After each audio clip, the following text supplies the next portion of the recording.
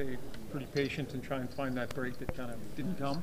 Yeah, they're that's the style of game they like to play, and give them credit. They executed it pretty well tonight. But like you mentioned, we had some looks. Nothing really broke for us. Their goalie played well, obviously, and they got that early power play goal, and that was kind of the difference.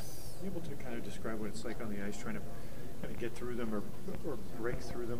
They seem like they have pretty tight defensively. Yeah, they don't. They're a well-rehearsed team. Obviously, they've been through the ringer, and they understand what it takes to win, and the style of game they need to play. And their defensive team, they don't trade chances. You're not going to find them too far out of position too often, and when you do, you got to take advantage. But they're a team that can wear you down and try to frustrate you. I thought, we played pretty tight too. They had a couple looks, but Soupy was great for us. Would have been nice to get one and maybe take it to overtime there.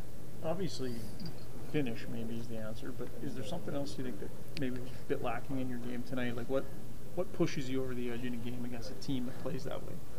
Yeah, I don't know if we got as many shots to the net as we maybe could have. Maybe passed up a couple opportunities and just some sustained ozone time. I think, we didn't have very many, sequences in the game where we were really laying it on them and putting the pressure on them. So I don't know.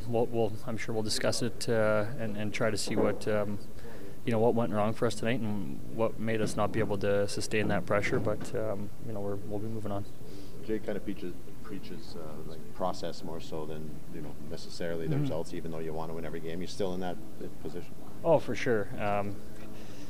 We're going to try to build this thing and win as many hockey games along the way. But we want to continue to focus on just the process and getting better and building our game to where it needs to be. And unfortunately, we didn't get the result tonight. But we didn't play a bad game. We just it was kind of a tactical game back and forth, and they had one on the power play, and we had one power play look late there and didn't respond. Hi, it's Shauna, and I might be a bad parent because my kids think French fries are vegetables. Hey, it's Ryan, and I might be a bad parent because I went out for wings when my wife was in the hospital after giving birth. Johnny here. I might be a bad parent because in my house, the tooth fairy gives pocket change. But we're not alone. Len emailed us and said his 6-year-old daughter's Tarzan moment going from love seat to lazy boy by curtains made him more proud than any dance recital. And Andy left his 2-year-old at the rink. All right, guys, I'm sure we're not alone. Like Andy's kid. For stories and confessions like this, make sure you check out our podcast. It's called Bad Parents, and it's available wherever you get your podcasts. I left a glove at the rink.